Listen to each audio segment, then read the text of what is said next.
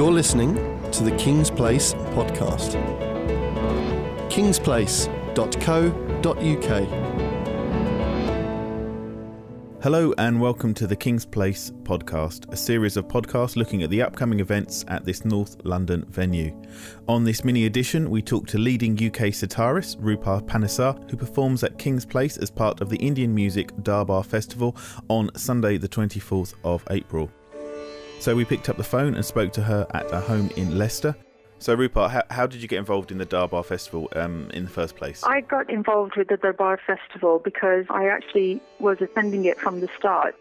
It began in Leicester, and being Leicester-based, I used to attend the festival. In the last 3 years, I have actually given performances for the festival in different venues, and this year I was invited by the artistic director to perform in the main festival in London. And do you feel it's an important festival? Yes, it's a great festival. I mean, currently it's ranked as one of the best Indian classical festivals in the world now.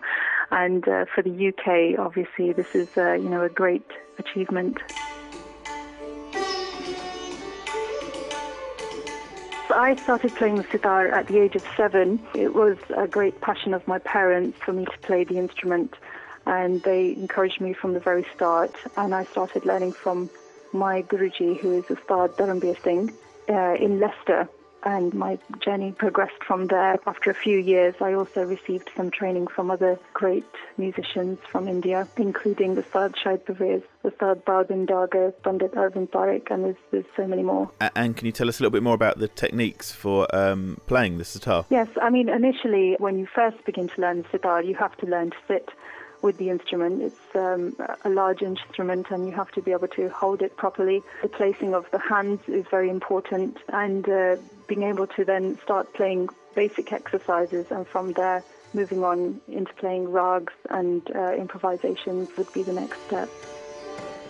The sounds that are created by the sitar, first of all, the right hand is used to strum and create the drone. The left hand is used to play the band. Using the left hand, you can also bend the string, so this is quite unique to the instrument, this idea of pitch bending. And with that, we can achieve notes or microtones that certainly are not usually used in the Western side of music. Is it unusual to be a female sitarist? I would say that it's quite rare to be a female sitar player performing.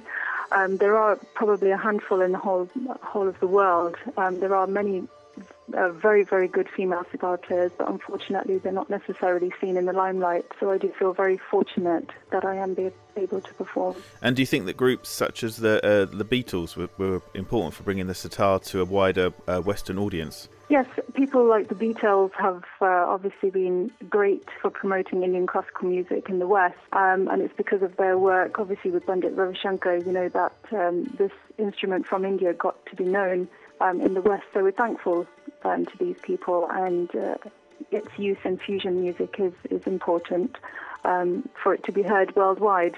But at the same time, the traditional form must also stay alive and be maintained.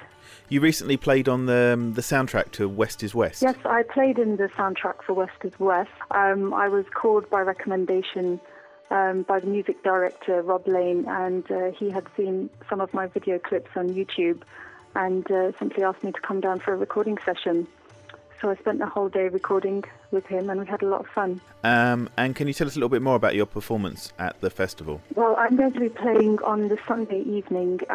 My concert begins at 6:30, so I shall be playing an early evening rag, and I will be playing quite a traditional sitar performance. It will start with the alap, which is the slow introduction, the unfolding of the rag, and it will move on and progress into some compositions where I will be accompanied by the amazing tabla player who is going to be playing with me, Ustad Sukhvinder Singh, and then we'll take it from there.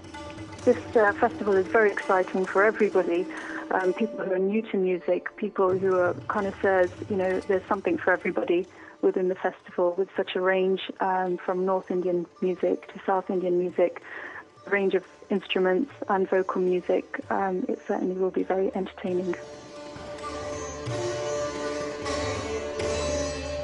Roopa Panesar plays Hall 1 at King's Place on Sunday the 24th of April. The Darbar Festival itself runs from Thursday the 21st to Sunday the 24th of April and explores a rich Indian history of music through concert, films, workshops and talks. Please visit our website kingsplace.co.uk for more information about any of these events you've heard about and to book tickets. Tickets for all events are available from as little as £9.50 online. Thanks for listening. You're listening to the King's Place podcast. kingsplace.co.uk